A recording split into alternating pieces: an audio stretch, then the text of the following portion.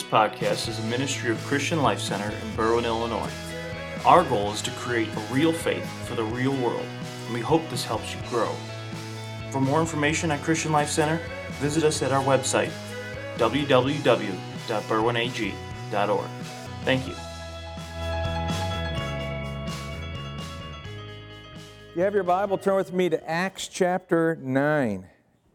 Acts chapter 9. Book of Acts, the 9th chapter. 9th chapter of Acts is found right before the 10th chapter of Acts. This is just me stalling while I'm trying to get myself all hooked up. Okay, Acts chapter 9. And we're talking tonight about the making of a servant. And should be a great message, except that I'm preaching it. No, it should be a good message. And the Lord has something to say to us here. Doulos is the word there that we just had on the screen, and that doulos is the Greek word for servant, and the Apostle Paul refers to himself as doulos, not in every epistle, but many times in the epistles he calls himself doulos. Doulos is the term for a household servant, a slave, a person who is a bond servant, a person who is working in a house, and so that person, and that's how Paul describes himself, as a servant of Christ. And so we're going to look at how Paul came to the Lord and take a look at this passage of Scripture, really well-known passage of Scripture in Acts chapter 9. Really, that passage of Scripture, but I think as we examine it, we'll see some things, and we'll draw some theology in from other places where Paul has ministered and is sharing the word. So we're here, and we're doing the doulos here. So Acts chapter 9 and verse 1. Acts chapter 9 and verse 1. This is probably a passage of Scripture, like I said, you've heard before. But anyway, literally, this is about how to make a servant of the Lord, and we're going to see it at play in a couple different lives here. Meanwhile, it says, Saul was still breathing out murderous threats against the Lord's disciples. He went to the high priest and asked him for letters to the synagogues in Damascus, so that if he found any there who belonged to the way, whether men or women, he might take them as prisoners to Jerusalem. As he neared Damascus on his journey, suddenly a light from heaven flashed around him, and he fell to the ground, and he heard a voice say to him, Saul, Saul, why do you persecute me? Who are you, Lord? Saul asked. I am Jesus, whom you are persecuting, he replied. Now get up and go into the city, and you will be told what you must do. The men traveling with Saul stood there speechless. They heard the sound, but they did not see anyone. Saul got up from the ground, but when he opened his eyes, he could see nothing. So they led him by the hand into Damascus. For 3 days he was blind. He did not eat or drink anything. In Damascus there was a disciple named Ananias. The Lord called him in a vision, Ananias. Yes, Lord, he answered. The Lord told him, go to the house of Judas on Straight Street and ask for a man from Tarsus named Saul, for he is praying. In a vision, he has seen a man named Ananias come and place his hands on him and restore his sight. Lord, Ananias answered, I have heard many reports about this man and all the harm he has done to your holy people in Jerusalem. And he has come here with authority from the chief priest to arrest all who call on your name. But the Lord said to Ananias, go, this man is a chosen instrument to proclaim my name to the Gentiles and their kings to the people of Israel. I will show him how much he must suffer for my name. And then Ananias went to the house and entered it. Placing his hands on Saul, he said, Brother Saul, the Lord, Jesus, who appeared to you on the road as you were coming here, he sent me so that you may see again and be filled with the Holy Spirit. Immediately something like scales fell from Saul's eyes. He could see again. He got up, was baptized, and after taking some food, he regained his strength, and Saul spent several days with the disciples in Damascus. So how do you make a servant of the Lord? It takes one to make one. How do you make a servant of the Lord? There has to be someone else involved. So we start the story out here. Saul, according to the first verse, is breathing out murderous threats. Sounds pretty negative, right? Sounds pretty negative. He is breathing out murderous threats. He is after, he's trying to bring this whole cult, what he considers a cult, down. And so by now the Christian church is called the Way. It's, Jesus said, I am the way, the truth, and the life. And so Christianity by this time is known as the Way.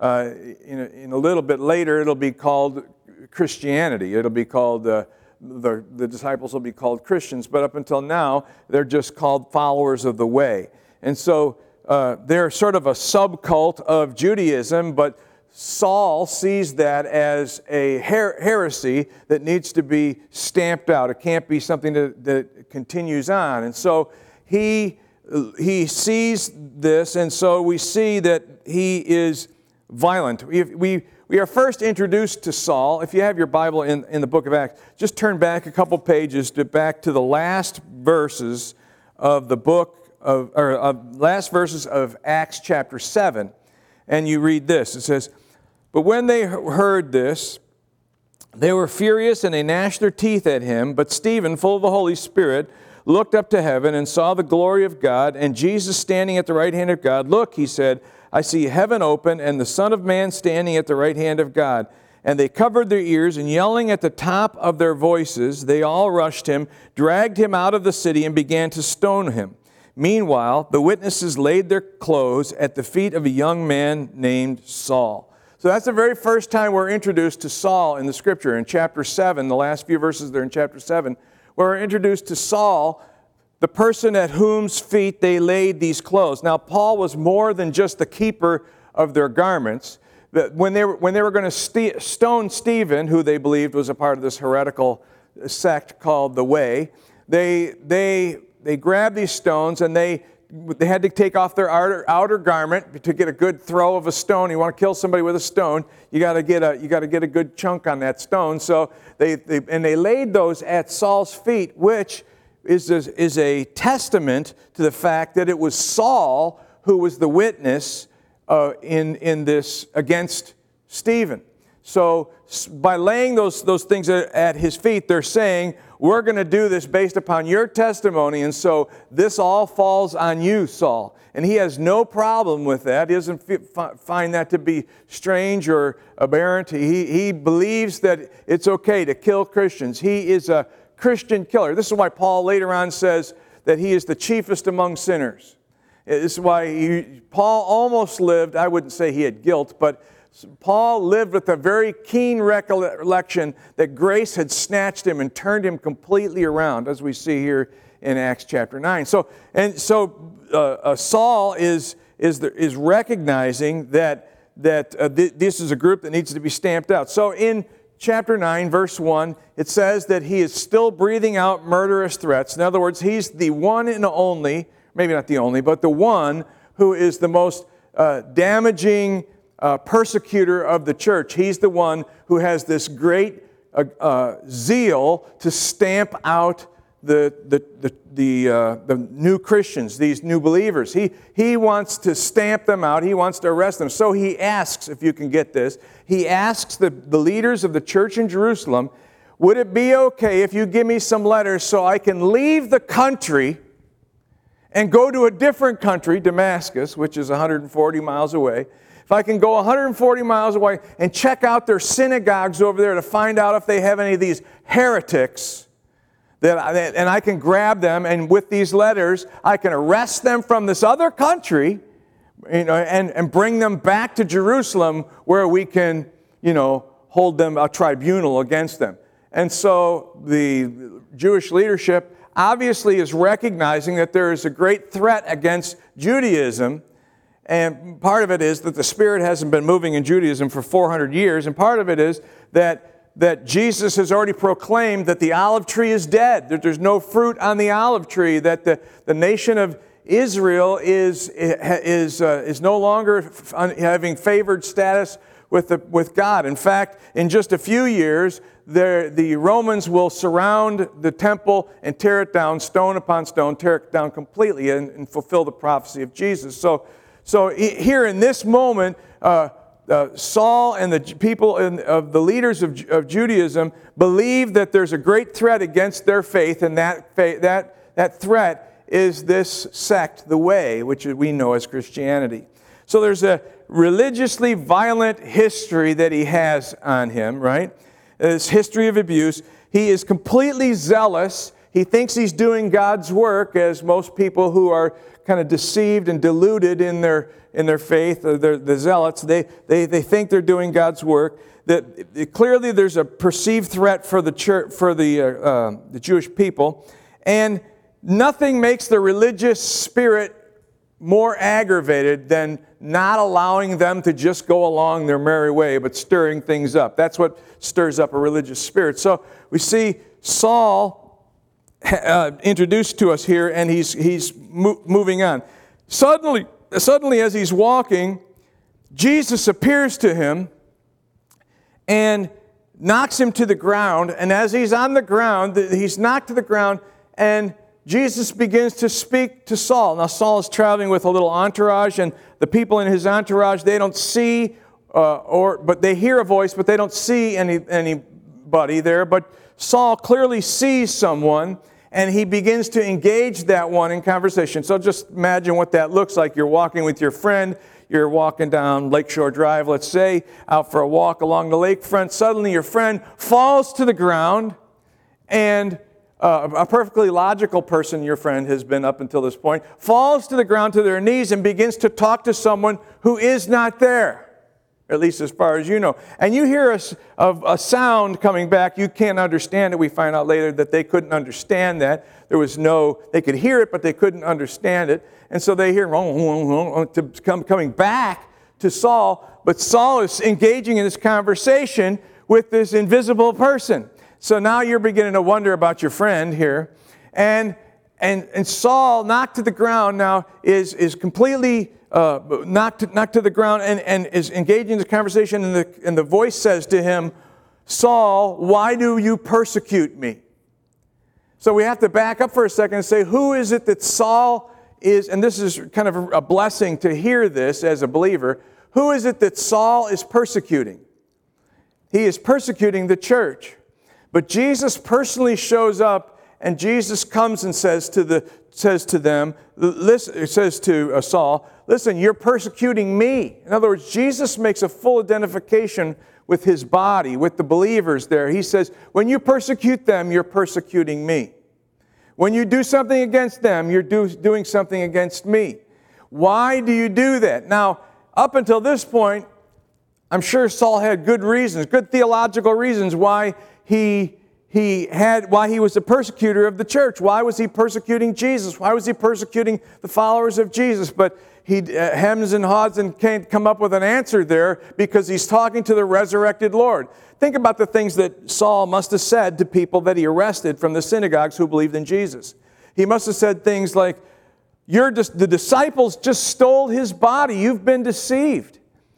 This Jesus that you worship this person is dead. He's dead and gone. He's not a God. He's just a man. And you can imagine him trying to tear down the faith of the believers as he was arresting them. And so now suddenly all those things that he used to say become really vacant and hollow because he's speaking with the resurrected Christ. Come on, that's pretty cool. The resurrected Christ appears to him and begins to speak, and he challenges him, you're persecuting me. Why? Why are you persecuting me? And he doesn't have anything to say. And then the apostle says, or the Lord says to him, listen, I want you to get up and go into the town, and you'll find out what you should do there.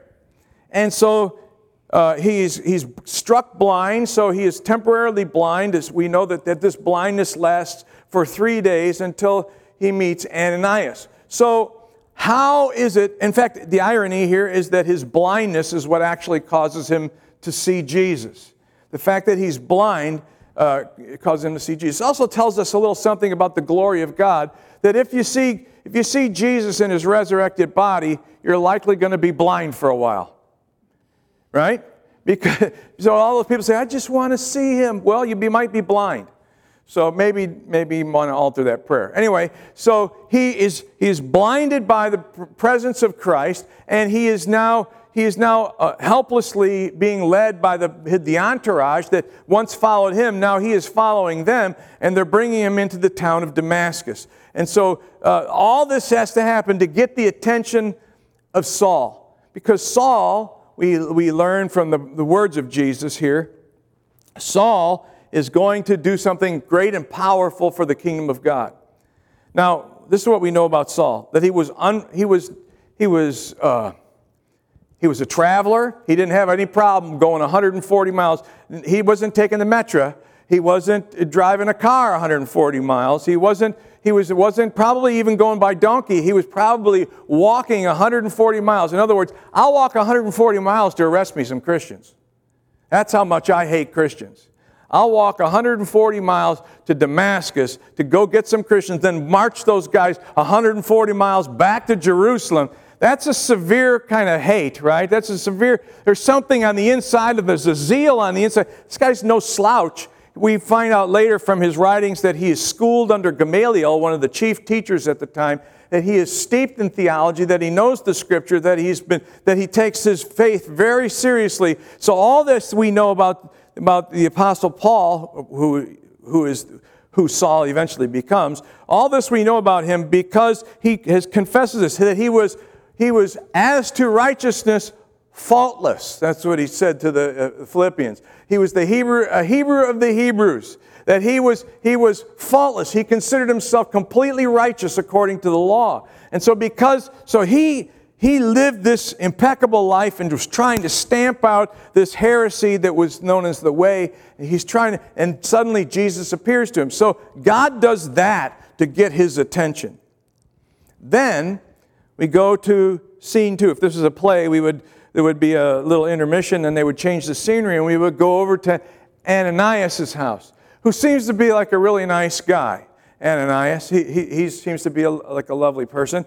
And so he's just praying, and suddenly he has a vision. And so it seems like visions are going around in chapter 9. Paul has one, and now Ananias has one. Ananias now has a vision, and he says, I want you to go lay hands on somebody. And he's a Spirit-filled believer. He's not a problem. I'll lay hands on whoever you want me to go lay hands on, God. Who do you want me to go lay hands on? I want you to lay your hands on this fella named Saul. Saul of Tarsus. Wait a minute, that rings a bell, he says. That rings a bell. He says, I've heard about this guy from many people. Many voices have told me that this guy is a Christian hater, and now you want me to go and lay hands on him. Yes, God says to him. And Ananias still seems to balk a little bit at this. He says, what you talking about, Willis? He says, what do you mean, God? You want me to go lay hands on him? He arrests Christians. That's what he does for a living. This is his job, and he loves his job. He arrests Christians. So you're sending me out to go minister to this guy. I don't even know where I'm going to find him. Well, I'll have to give you the address. God says to him, I want you to go to talk. He's in Judas's house over on Straight Street, and so. He says, I want you to minister to him and lay hands on him. And Ananias is hesitant.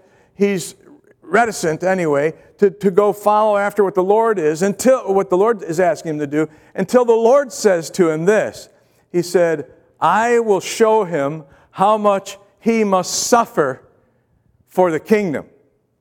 Oh, he's going to suffer? Okay, I'll go lay hands on him. Right? I mean, that's, in other words, God's got this already worked out. Plus, really, Ananias is kind of committed because the Lord says to him, he's already seen a vision. Now, it's been 3 days. He's already seen a vision of a man named Ananias who comes to lay hands on him. So, Ananias is kind of in a trick spot here because he's the only Ananias that he knows. And so, the vision, he's already seen the vision that I'm coming to him, and you're giving me the vision to send me to go to him. So I'm kind of stuck. I have to go. I have to be obedient. But that's really the struggle when you're being made. See, God is not just making a man of God, making a servant out of Saul. He's deepening the servanthood of Ananias. And so he's calling Ananias out of his comfort zone. I think we can safely say going to minister to Saul of Tarsus is out of his comfort zone. And it's safe for us to understand. See, Tarsus, you know where Tarsus is? Tarsus is in Turkey. Tarsus is way up in Turkey. So Saul has traveled hither and yon. He's a traveler, and he doesn't have any problem arresting Christians. And so Ananias is a little hesitant, but God is pushing him to make him be obedient. God has committed him. Just think about it. God says to you, wakes you up in a dream, middle of the night tonight, and he says, I've got a mission for you to do, your mission. You know, remember Mission Impossible, the old Mission Impossible? Your mission if you decide to accept it. Right? That's what they say. This tape will self-destruct, right?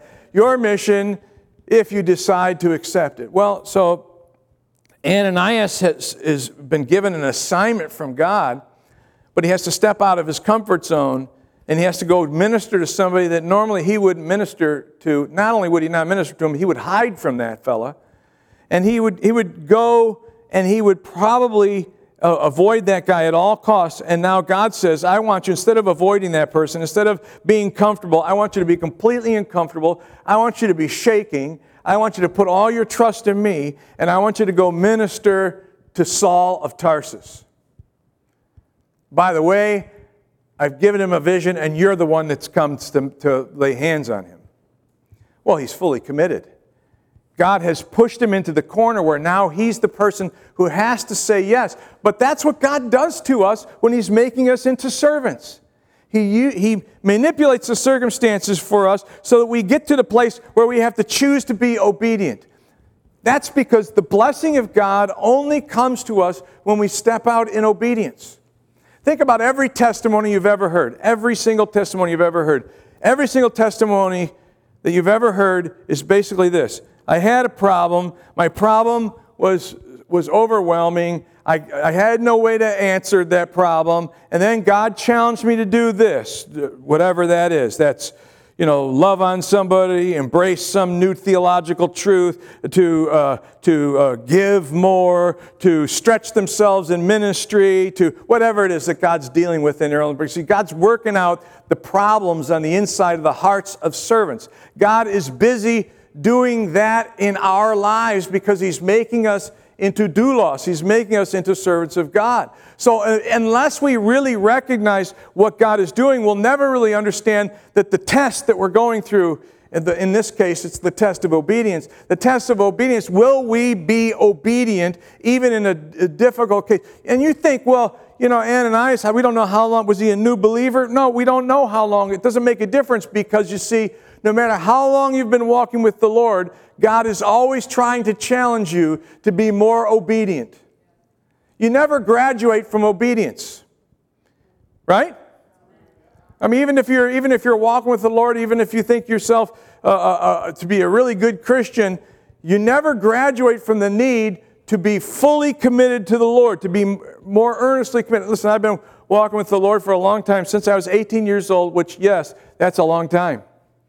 And so I've been walking with the Lord, and there's things I know now that I didn't know back then, and there's things I wrestled with back then that I don't wrestle with at all now. And there's been things that God has set me wonderfully free from. But the one thing I recognize is my flesh never wants to submit to God.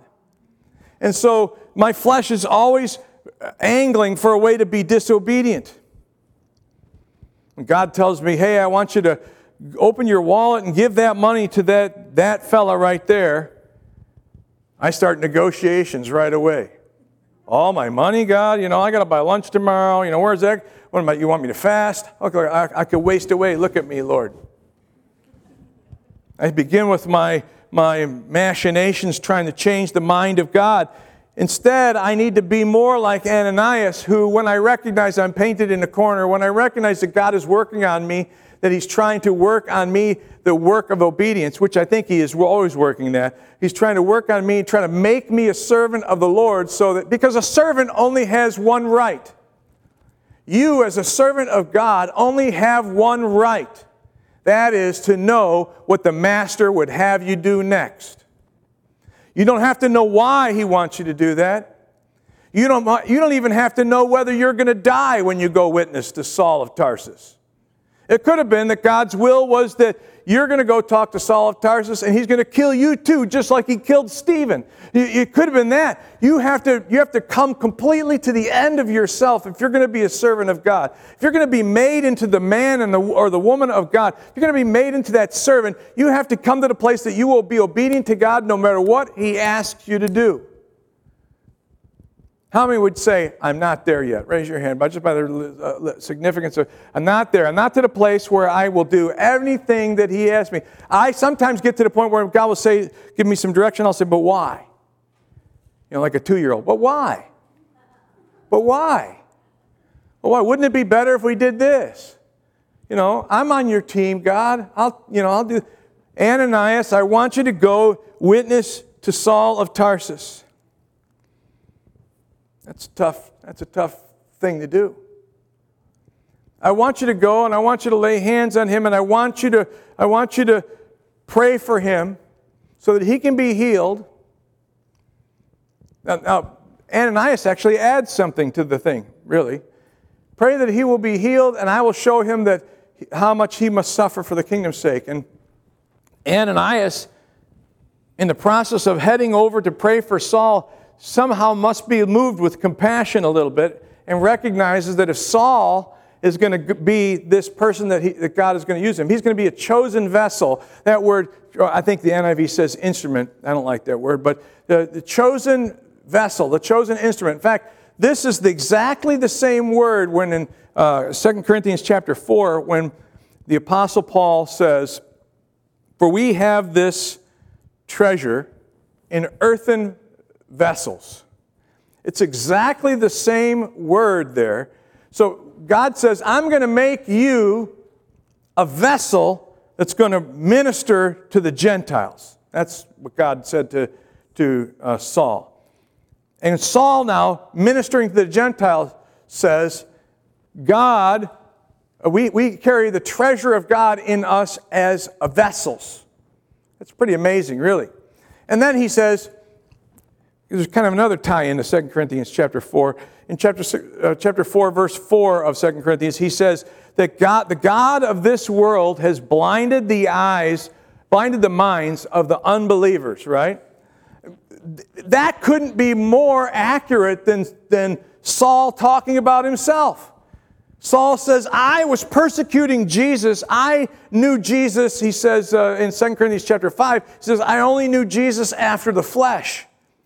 Henceforth, I will never look at Jesus the same after the flesh because I recognize who he is. Well, of course, because the Son of the living God stopped you in the middle of your path, knocked you to the ground, poked out your eyes and blinded you temporarily and said, why are you picking on me and my children? Stop it, knock it off. I will show you something. Go into Damascus. And as they lead him by the hands into Damascus, he goes in there and for 3 whole days, now we're kind of back on what God is doing in Saul. For 3 whole days, Saul does not eat. He's fasting.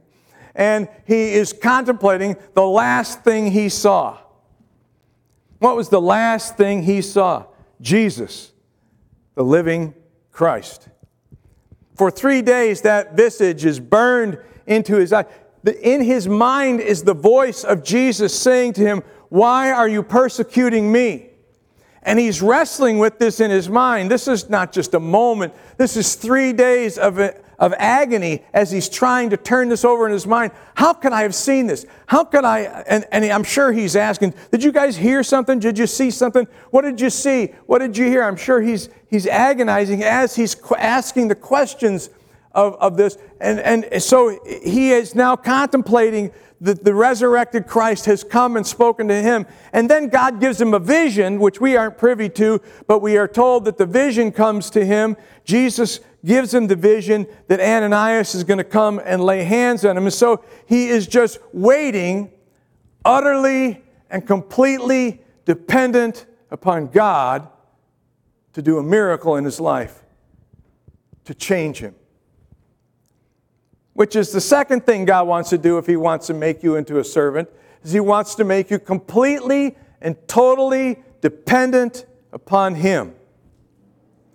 A servant is completely and totally dependent upon his master for sustenance and for orders and for strength and for purpose in his life. Everything, if we're going to be real servants of God, if we're going to be real servants of God, then we have to be people who are utterly dependent upon whatever God says to do. And we have to be obedient to step into whatever it is the Lord is doing in our life. Sometimes in order to do that, you have to have agendas and plans and comfort and securities. All those things have to be cast away. Whenever you're going through something in your life and you no longer feel secure and you no longer feel like you know exactly what's going to happen, that's a wonderful moment. Don't think that things are out of kilter. Recognize it for what it is. Recognize it that God may be trying to deliver you from you. Let me say it like this. The thing that every Christian must be able to say is, Jesus is Lord. Right? No man can say that except by the power of the Holy Spirit. Jesus is Lord. Not Jesus is somebody else's Lord, but Jesus is my Lord. The only way that I can say that Jesus is my Lord is if I'm not my Lord. Right? Nod your head. I can't see. I've got my glasses on, so I just assume you're out there. But you could all be home. You might be eating Play-Dohs. I don't know. But so the idea is that you have to know that you aren't your own Lord. And the Lord Himself will work in your life to deliver you from you. And He will show you areas that you think have long since fallen, but really they have a little bit of hold on your life, right?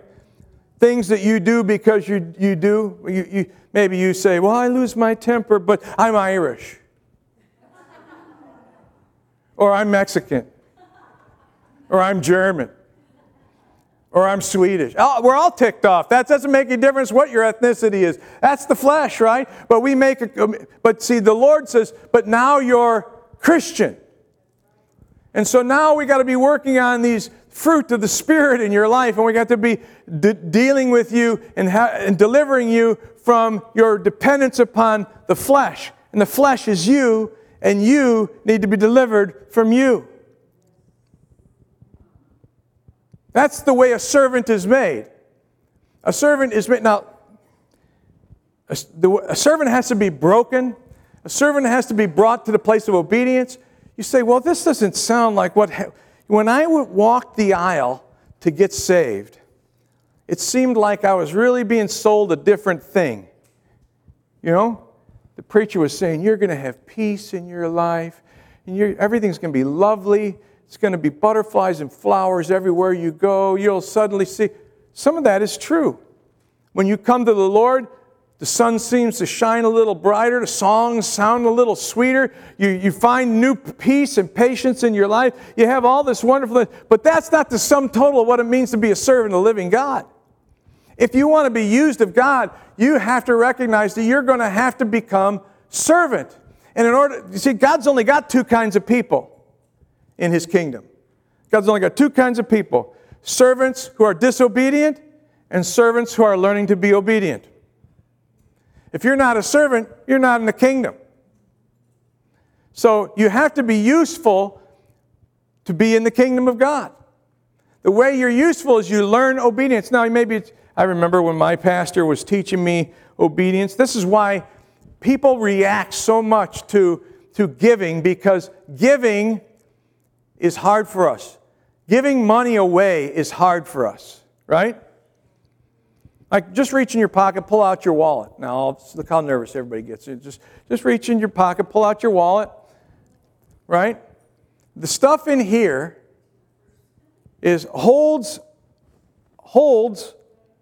our heart. The things that are in here hold on to our heart.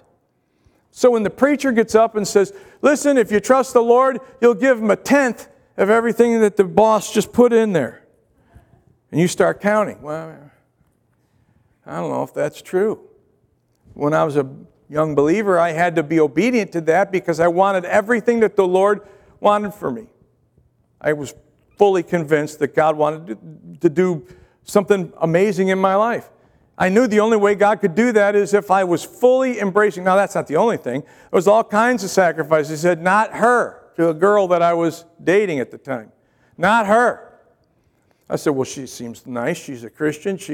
I had all reasons why I could, reasonably attracted to her. We like the same things. We're outdoor people, blah, blah, blah. All these things. I negotiated with God, lost. He said, that's not what I want for your life. You have to be willing to lay down your agenda, to be willing to lay down your plan. We don't like that. We want to do it our way. Well, listen, Frank Sinatra, you can't do it your way. You have to do it His way.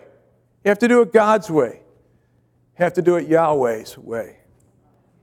And so if we recognize that, that's what God is doing in every single person in here's life. The question is whether you're squirming under the thumbprint of God or whether you're trying to be obedient. Now, you will try to be obedient, and you will at times fail. But like Ananias, you're going to go do it. Ananias has an amazing thing. He goes and says, listen, Saul, the Lord has sent me here. First of all, he calls him brother. This move of compassion has come across him as he's heading over to this house. The move of compassion comes to him, and he says, Brother Saul, the Lord Jesus, who appeared to you on the road as you were coming, has sent me here that you may see again and be filled with the Holy Spirit. In other words, Ananias knows you are going to go through HE double hockey sticks, buddy, because the Lord already told me you're going to suffer a whole bunch of stuff for the kingdom of God. One of my favorite verses in the Scripture is in Colossians chapter 1. Would you turn there for Colossians 1, the very last verses of Colossians 1. And if we understand that Colossians 1, 28 and 29, if we understand that this comes out of this life of Saul, we understand the theology a little bit more. It says, he's writing to the Colossian church, obviously. Verse 28 says, we proclaim him, admonishing and teaching everyone with all wisdom, so that we may present everyone perfect in Christ. To this end I labor, struggling with all his energy, which so powerfully works in me. So he says that there's this energy that's working on the inside. Then jump back up to verse 24. He says, now I rejoice in what was suffered for you. He's talking about Jesus. And I fill up in my flesh what is still lacking in regard to Christ's afflictions for the sake of his body, which is the church.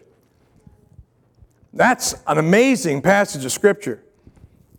Because the theology of that says, Saul of Tarsus is saying, the Lord told me I was going to have to learn suffering. Remember, he says, oh, I want to know him in the power of his resurrection and the fellowship of his sufferings. This is part and parcel of the theology of Paul, so that he recognizes this is what it will take to be a good servant. I will have to learn to walk into the face of sufferings. Why?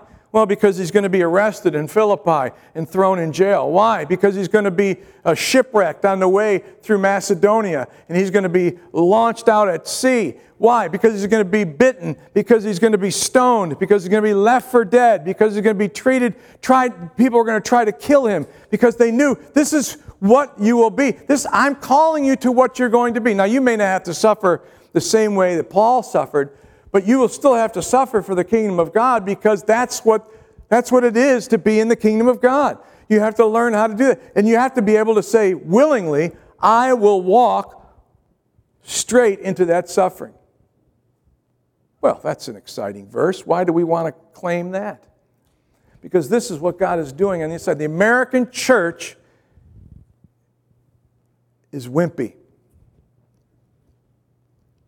The American church has not learned to say, I will go follow Christ and suffer.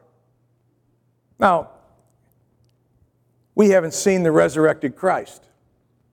So maybe if Christ appeared to us in his resurrection glory and his burning eyes looked right into our soul and he said, I will show you how much you must suffer in order for the kingdom of God to come, and then maybe we would be a little bit more like Saul. But nevertheless, we still have to have that same molding and making of ourselves, being made into this image of this servant. See, that's all that God is trying to do in our life, to make us servants. What God isn't trying to do is isn't trying to make you comfortable. You know, we call this a discipleship service. The reason why we call it is because we know we're supposed to be raising up disciples. But too often what we're trying to do is entertain one another for 40 minutes and then send us on to go eat some ice cream treats. But the reality of it is, if we want to be somebody that makes hell tremble, if we're going to be real followers of Jesus, we've got to have a prayer life. We've got to be people who are dedicated to the Lord. We've got to be people who are willing to suffer. We've got to be people who are willing to say, this was my agenda before I knew you, Lord, but I'm willing to throw it away because it's all yours.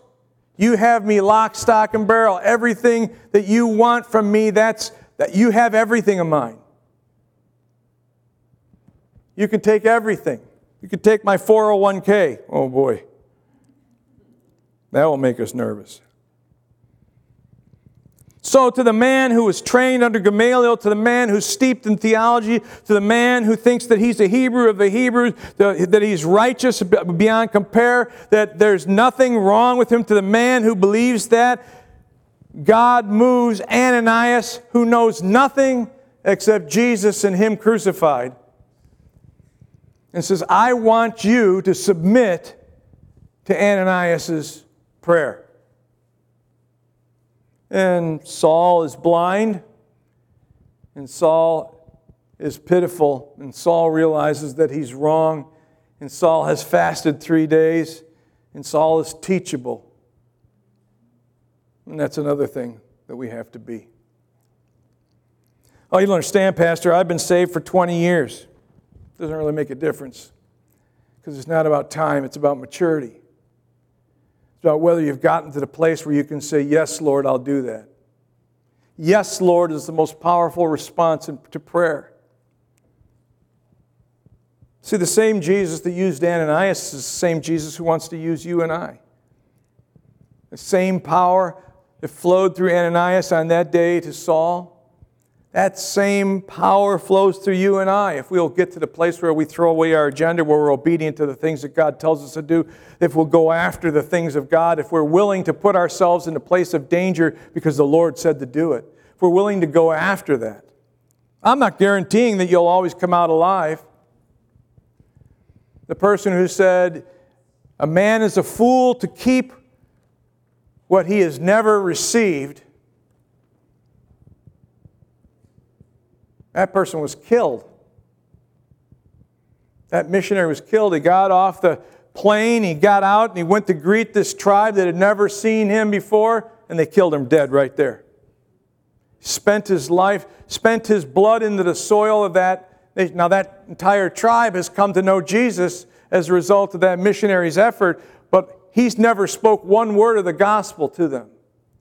You have to be willing to be a servant that's going to be a servant of impact. You have to be willing to go after the things that God tells you to do, even if it costs you your life. I think I've said that enough tonight. And so you need to be humble, and you need to be teachable, and you need to bow before even somebody, Ananias, who's a know-nothing. We never hear from him ever again. Maybe this is the biggest thing that Ananias ever did in his life. It could be he died right after this. It could be, well, I don't know. He never did anything, as far as we know, that was Scripture-worthy. There was nothing. This is the one thing he did. He was obedient to God, and he went and he laid hands on Saul. If he hadn't have done it, Saul would be blind and starving to death. But he goes to him. He lays hands on him. He prays for him to be filled with the power of the Holy Spirit. He baptizes him with water. And as he's praying over him, it seems as though he sees scales fall from his eyes. Amazingly, the blindness of the God of this world that blinded the minds of the unbelievers, that those scales fall from his eyes, and Ananias sees that and testifies to that. And then they feed him, and he becomes rejuvenated. Powerful, powerful act of servanthood. Hardly anybody ever recognizes what he did. But it's really the act that God is trying to bring us to the place of being that servant. You know, the Scripture says, if you just go a little further than what we read, in verse 19 it says, Saul spent several days with the disciples in Damascus. At once he began to preach in the synagogues that Jesus is the Son of God. All the theological truth that was wrapped up in his mind, all the revelation that had been given to him was trapped in there because he had not bowed his knee to Jesus. Because he was not living as a full servant of the living Christ. In that moment, it seems as though suddenly it was uncorked. And it says, at once he began to preach. He didn't go to Bible school. He didn't have to read a theology book. He didn't have to study the Scriptures anymore. He already knew. It all began to fall in place. Everything began to make sense. That's what the Holy Spirit does. And so when Ananias lays hands on him and he humbly receives in his teachable spirit whatever it is that Ananias has for him, and he sheds the blindness that's on him, he's suddenly the most powerful figure in the church. The Scripture goes on to tell us that those same dudes that walked him into Damascus and probably told everybody, man, Saul was killing all these Christians, but now he's blind and we're just here traveling with Saul. Suddenly now they hear that he's preaching that Jesus is the Son of God. And those very same men from Jerusalem are trying to kill him before he gets out of Damascus. The story goes on. But our portion tonight is just this. God is making us into servants. And it could be that God is picking out someone that you need to minister the gospel to. He's already rearranging. You see, when Ananias gets there, the whole thing's all been worked out. All he has to do is step into the place and do what God told him to do. Could be that that's what God's doing for you. That He's already setting somebody up at work who's going to come to you and say, would you pray for my father-in-law? He's got cancer, and I don't know anybody else to ask. And that opportunity will come your way for you to say, let's pray together. Let's pray together. And then ask them, do you know how to pray? I don't know how to pray. Why don't you know how to pray? Are you a believer in Jesus? Well, I grew up in the church. Well, but I mean, there's a difference between standing in the garage and being a car. Just because you stand in the garage doesn't mean you're a car. And you begin to talk to them about what it means to truly be a Christian and to live as a Christian. And suddenly you find yourself ministering to people as a servant of the Lord. We don't like to do that because we want to be servants of ourselves. And God says if we're going to be the people that turn the world around, that flip the world literally upside down, that's what the Scripture says. We are those who turn the world upside down. If we're going to be those kinds of people, we have to totally and completely sell out. The beginning of this year, we called this the year of consecration. A year where we totally consecrate ourselves, and give ourselves over to full obedience to God. I pray that that's what God is doing in your life, because He is asking for more. Not more in the offering plate, more of you. That's what He's asking for. You say, well, what kind of a God is it that He's always asking for me? He's a very greedy and jealous God. He wants 100% of you. 100%. Well, that was pretty forthright and straight. I hope we hear that. In Jesus' name, let's pray.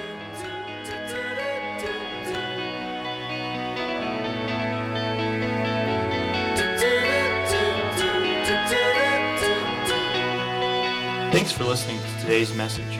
We hope you were blessed by it. If there's anything that we can do to help you further your relationship with God, we would love to be a part of it. You can contact us through our website, www.berwinag.org. Thank you, and God bless.